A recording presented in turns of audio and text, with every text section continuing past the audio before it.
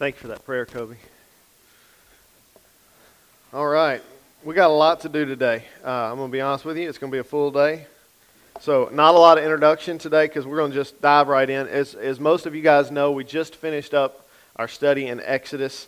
But as I've been praying about where we go next, I just keep getting this sense from the Lord that we're not quite ready to move on yet. Not from the book of Exodus, but from this idea of joining God to set people free. And as you can see from the title today, our study today is going to be on standing for freedom.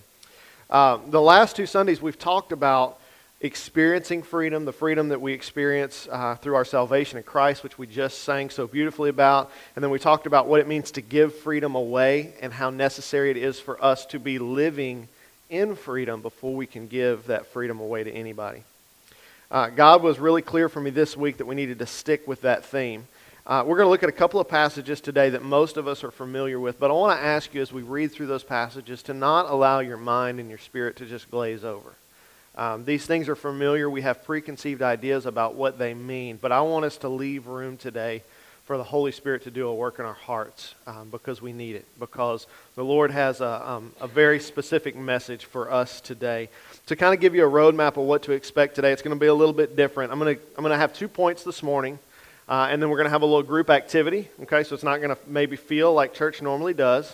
We're going to finish that activity, and then I'm going to have a third point. I'm going to talk a little bit more, and then we're going to end with the Lord's Supper and some worship. I'm excited about what the Lord has for us today, so stay plugged in with us. So we're going to just jump right into this thing, okay? The first point I want to make today, and I'm going to make the point, and we're going to read some scripture, is that standing for freedom is the result of who we are in Christ.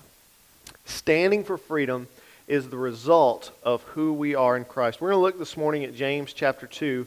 We're going to read verses 14 through 26. So open up your app or your Bible, or you can read it on the screen, and let's read this together. This is God's word for us today. What good is it, my brothers, if someone says he has faith but does not have works? Can that faith save him?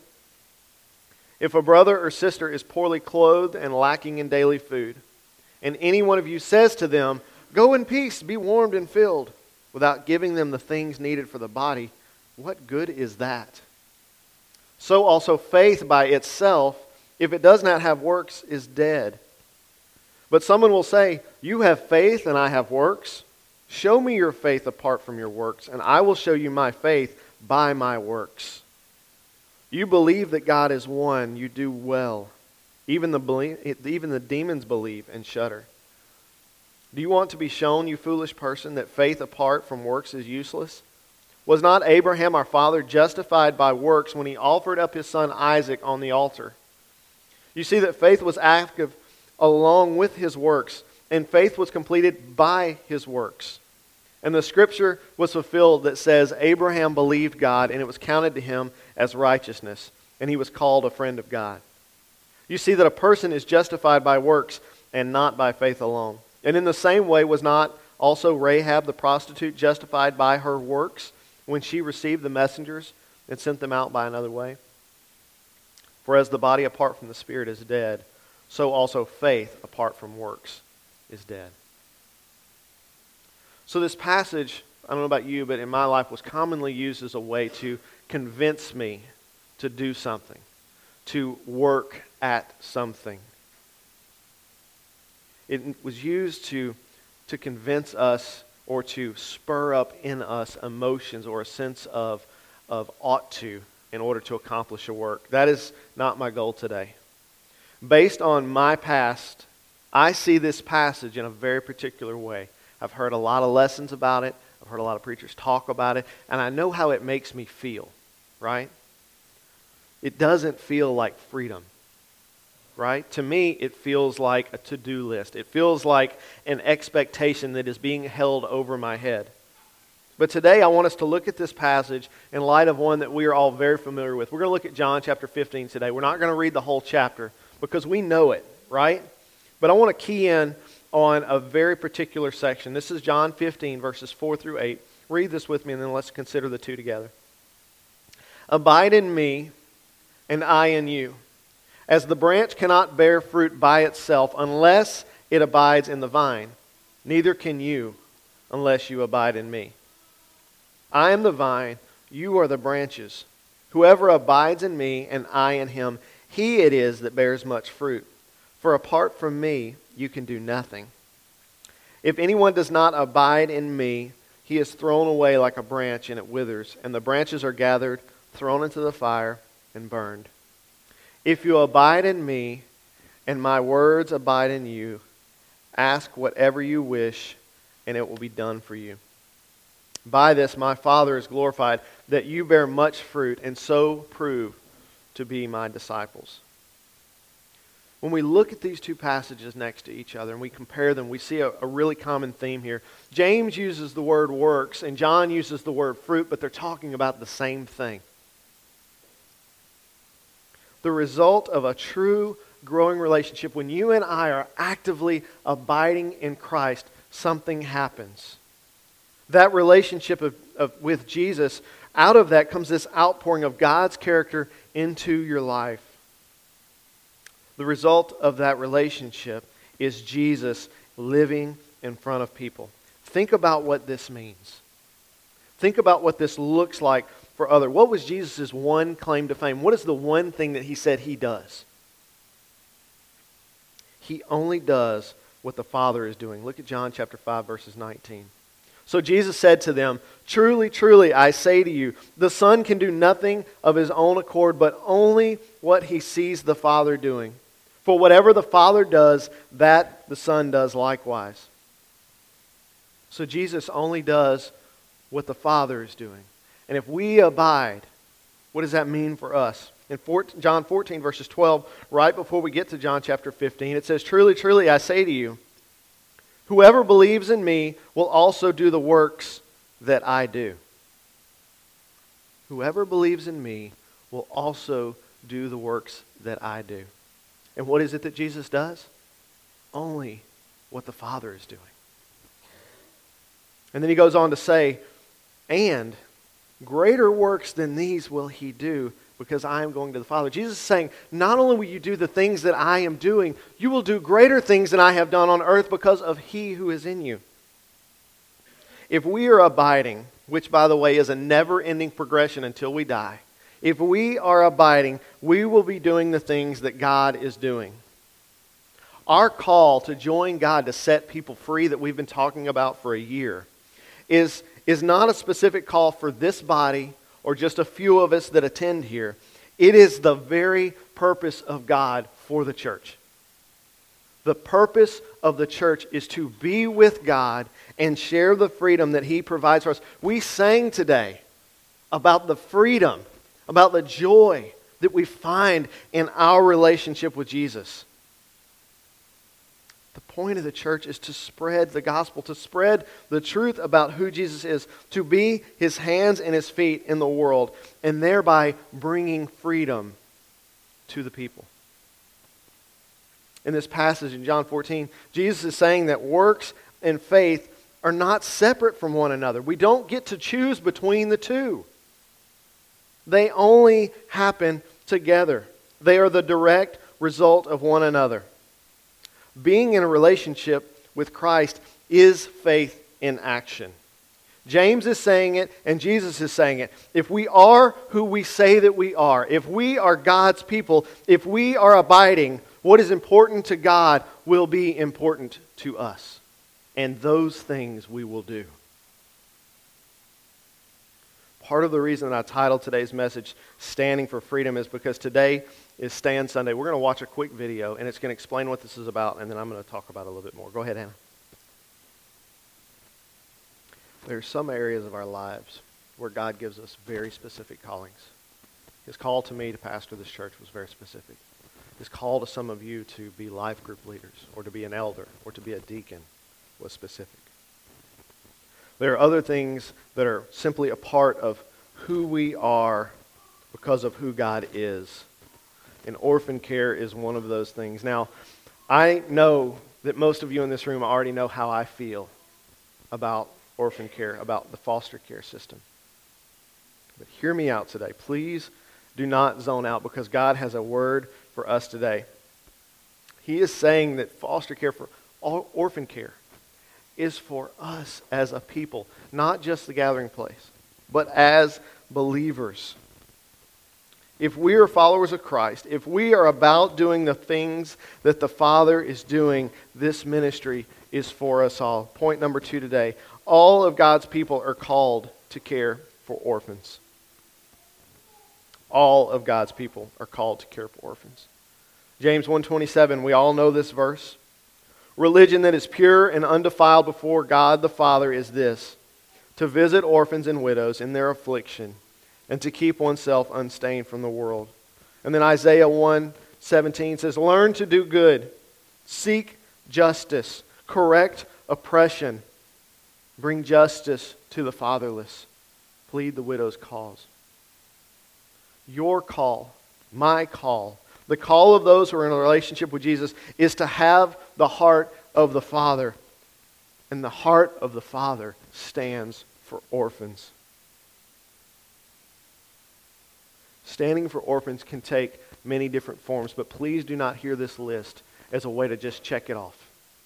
God may be calling you to foster or adopt a child or multiple. He may be calling you to support a family that is. He may be calling you to pray for these children. The point I want to make sure that everyone understands here today is that He is calling you in some way to care for the orphans in our community right here in Central Louisiana. Please don't just take an easy way out with this. Don't go, oh yes, I'll pray for someone, and not think about it again. Don't just assume that you are already doing what God has called you to do in this area of life. Our tendency when we have something like this pointed out to us is to assume that we're good. But as we've discussed before, if we are being made like Christ, there are changes happening on a daily basis. We are continually growing as God is changing us, and it is a detriment to our body and to us as individuals if we simply say, I've already talked to God about that a year ago and I'm good. Because today is a different day. Scripture is full of references to our responsibility as God people to care for those that no one else cares for. You and I are often referred to in Scripture as orphans. Again, we sang about it today. I didn't plan that. Kobe didn't know we were talking about this today. You and I are orphans. We were orphaned by sin, but God, because of who He is, saw us where we are, and He loved us. We were fatherless. We were separated from God by our sin. But because of Jesus' life and death, we have been given the opportunity to be adopted into His family. We were given hope. And God in us is the hope for the children that have none. We were hopeless, lost, wandering, and He saw us. And we are now heirs in His kingdom. He saved us. He freed us. So what do we do with this information? What do we do with the gift that we have been given? What do we do with the fact that I now know hope because of what Jesus has done? There are children right here in Alexandria that are in need of what we have been given. So how do we choose to live? Will we hoard and squander the freedom that we have? Or will we choose to share that? Will we stand for freedom? Will we stand for these children that no one else stands for? Here's what I want us to do today. And this is not if you want to. I'm asking you. I want you to come forward today. There are 18 children in Alexandria right now that are waiting to be adopted. And here's what I'm asking you to do. I want you to come down this morning. I got some little pieces of paper and a pen. And we're gonna play a song on the audio. And there's going to be some pictures that scroll through here. And it's the children that are here in Central Louisiana. It has their first name on it. I want you to take this card, and I want you to ask the Holy Spirit to highlight one of these children that you can just start by praying for. And then let's see where God takes it from there. So if you would, Anna's going to start the slideshow. Y'all come down. Everybody come get a card. This is the group activity part. We got cards. We got pens. Y'all come get them.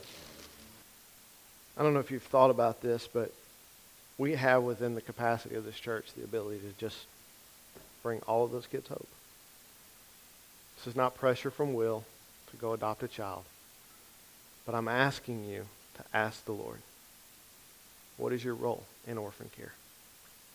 The third point I want to make today is that being like Christ means drinking from the cup. We're going to understand that a little bit more in just a moment. We're going to read John chapter 18, verses 1 through 11. When Jesus had spoken these words, he went out with his disciples across the brook Kidron, where there was a garden, which he and his disciples entered. Now Judas, who betrayed him, also knew the place, for Jesus often met there with his disciples. So Judas, having procured a band of soldiers and some officers from the chief priests and the Pharisees, went there with lanterns and torches and weapons. Then Jesus, knowing all that would happen to him, came forward and said to them, "Whom do you seek?" They answered him, "Jesus of Nazareth." And Jesus said to them, "I am he." Judas, who betrayed him, was standing with them. When Jesus said to them, "I am he," they drew back and fell to the ground. So he asked them again, "Whom do you seek?" And they said, "Jesus of Nazareth." And Jesus answered them, "I told you that I am he. So if you seek me, let these men go." This was fulfilled the word that he had spoken. "Of those whom you gave me, I have lost not one." Then Simon Peter, having a sword, drew it and struck the high priest's servants and cut off his right ear. So Jesus said to Peter, "Put your sword in its sheath. Shall I not drink the cup that the Father has given me? Shall I not drink the cup that the Father has given me?" Jesus was living in freedom. He was living in freedom. He had the right and the ability to completely change those circumstances. He could have Thanos'd them, just like that, gone. But he didn't. He chose to fulfill his purpose. He chose to drink from the cup that the Father had given him. He chose to die, to suffer, so that we might live. He chose to suffer so that we didn't have to. Look, these last few weeks, I've been asking myself, or this question has been in my mind. And I want to preface it with this before I tell you what I'm thinking. I want you to know this about me. I had this conversation with Glenn just this week. I am always very concerned with the tone, with the language, with the authenticity from which I speak when I'm standing here before you. It's important to me. But I was sharing with Glenn that I feel like a lot of my messages lately have had a negative tone, and I don't want them to be that way. I want the Holy Spirit to speak in my life, and as He's done that, these are the messages that I've been giving. Look, you all know that there is nothing for me to gain from speaking in a negative tone, right? If I had any ambition at all to want to build this into something, we know the recipes for that, right? I wouldn't dress the way I dress. I'd have a tracksuit on, have a little part in my hair, right? That's what would happen, okay? I would speak uplifting messages, and everybody would leave here feeling good about themselves and be like, "Man, you should come to my church. It's so easy, and they got great coffee. Starbucks is there, or Hidden Grounds, or whoever." Some of y'all just wrote me off when I said Starbucks. I'm sorry. There are formulas in the world of how to be that kind of church, but I don't want to be that kind of church. I want to be a church where we live life. My desire for my life and for yours is that we are daily made more like Christ. I want less of me in my life and more of Him. This world is broken, and we are called to be light in the darkness. But in order for this to be light in the darkness, we have to allow the Holy Spirit to get the darkness out of our lives. And the only way that happens is by Him pointing it out. This week I was reading through 1 Thessalonians. And as I read, this question again came to my mind. And it has plagued me for nearly a year. There's a number of them. And they take this form. One of the questions I ask is, why do we struggle with living for God and not for ourselves? Why do we struggle with that? Why is abiding so hard? I'm asking myself, God, where is the disconnect in my life? Look at this with me in 1 Thessalonians chapter 2, verses 2 through 7. This is Paul. And he says, "But though we had already suffered and been shamefully treated in Philippi, as you know, we had boldness in our God to declare to you the gospel of God in the midst of much conflict. For our appeal does not spring up from error or impurity or any attempt to deceive, But just as if we have been approved by God to be entrusted with the gospel, so we speak not to please men, but to please God who tests our hearts. For we never came with words of flattery, as you know, nor with the pretext for greed, God is witness. Nor did we seek glory from people, whether from you or from others, though we could have made demands as apostles of Christ. But we were gentle among you, like a nursing mother taking care of her own children. See, Paul just left from Philippi where they tried to kill him because of the message of Christ that he was sharing. And he gets to Thessalonica and he begins sharing that same message. And as you read that text, you feel this sense that the danger is still near. But Paul doesn't care because the message is that good. So the question I keep asking myself is, why were Paul, why was Moses, why were so many in the Bible willing to die for the gospel, and I still have to convince myself that it's a good thing to do? Why? I think the answer is that we still don't really know Jesus. Our relationship with Him doesn't feel like it's life or death because our lives are easy. You know how if you give a child a gift and they're really excited about it, but that fades after a little while. But if that same child works and they save to get something that is valuable to them, their response long term to that thing is different. They care. And the same is true for us. The point that I'm making is that our lives have been given to us and we don't have much skin in the game. I don't know about you, but my relationship with God began based on the idea that it was completely free, period. Give your life to Jesus was the words that were used, and you're saved and you're good to go. And that's how my life started. But then as I grew in Christ, those words became more real to me, and I realized that, wait a minute, I gave my life to Christ. This was not free. It was costly.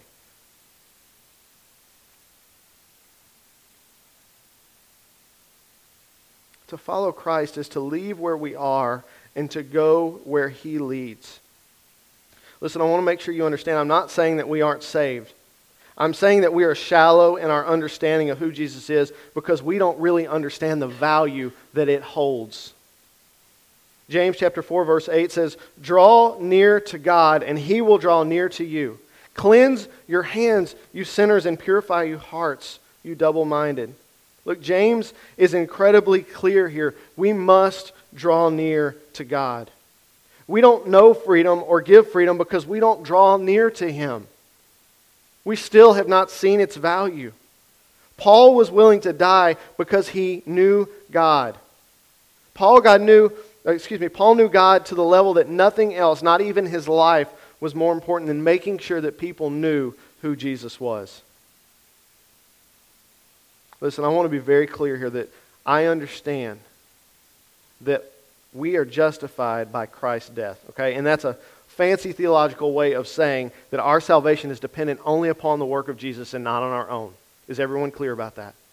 What I am saying, though, is that in light of what we've read today, James is saying that our enjoyment of that justification is dependent upon our obedience to follow.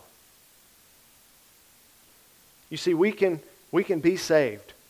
We can ask Jesus into our hearts. We can begin a relationship with Him and then ignore Him. And that does not make grace go away. But our understanding and our enjoyment of the gospel, what it means to be a man and woman of Christ, is lost if we are not drawing near to God. I had conversations with 3 different people this week. I want to share briefly with those.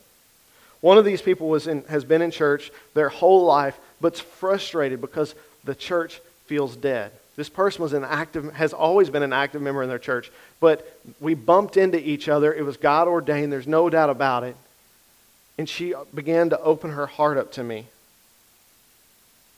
The second person that I talked to grew up in church or around church, but just sees no life in it. He got out of high school and just said, "See you, church, I'm out." Because it felt dead to him. And then the third person that I spoke to had no church experience at all. He grew up in this area, and all he knows of Christ is what he's gleaned from culture, but God opened a door with all three of these people this week for me to have a conversation with them, to talk about the grace of God, to talk about abiding, to talk about living in community. And all three of them had the same response. They couldn't believe it. As I began to describe what I have experienced in my relationship with Christ, they go, there's no way, man. There's no way that's real. Because if that was real, all churches would be like that.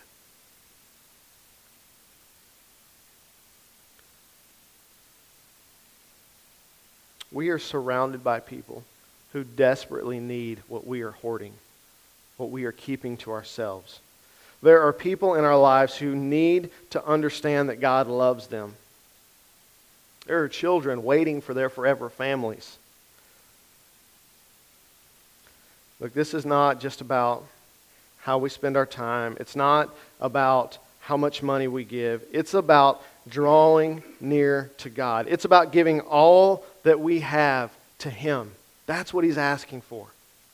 And it may be our time. It may be our money. It may be our lives. Listen, we've got ministry happening in this community right here around our church.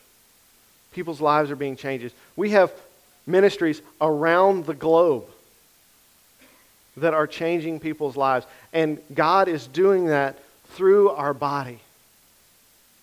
But what I'm saying is if we as a people will draw even closer to God, those ministries could expand exponentially. And I'm not interested in that because it's going to make a great name for me. I could care less about that. What I know is I met 3 people this week in my daily life who do not understand what we understand. And that breaks my heart.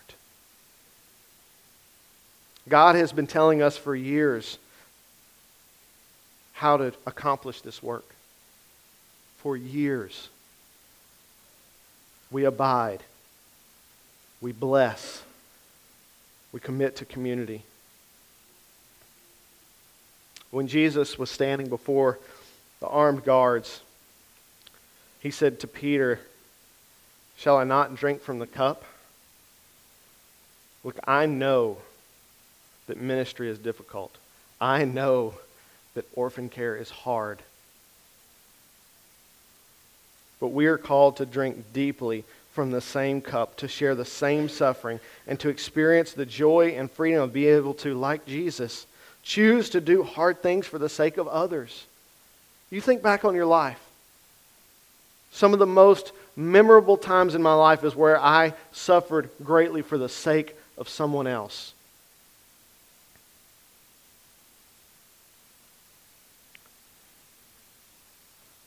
God keeps giving the same message over and over. He keeps telling us that we are called to be a people that joins Him to set others free. And that message is not going to change just because we finish the book of Exodus. The call to abide, the call to bless, the call to community, those things are not going to go away because we changed pastors. It's who we are. It's what we're called to do. Look, I know that today's heavy. It's been heavy for me this week. But I also know that there are people in our lives that desperately need hope. And we know where to get it. Today I want to end with the Lord's Supper. Glenn mentioned this week, and just when he said it, it was like, yes. In Matthew 26, where he records the Last Supper, it says that Jesus, after the meal completed, He took the bread. And He's sitting at a table with 12 of His closest friends, and He takes this bread and He tears it.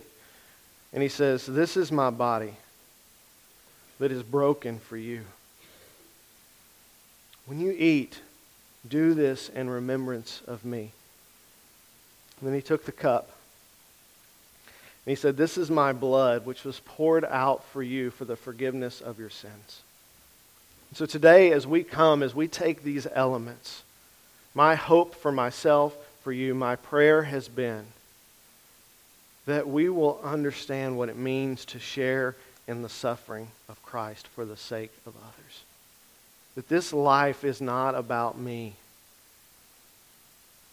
Your life is not about you. Our lives are wrapped up in Jesus. And if we are going to be His people, we will do the things that He does. Let's pray and then come forward for the elements.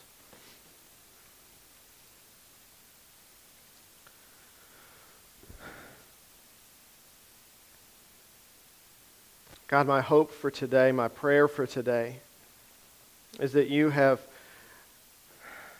spoken into our lives. And God, that you will, through this week, that you will reveal your call for us individually in the area of orphan care, but also in the area of joining you to set people free, the people that have been in our lives that we have just simply not seen.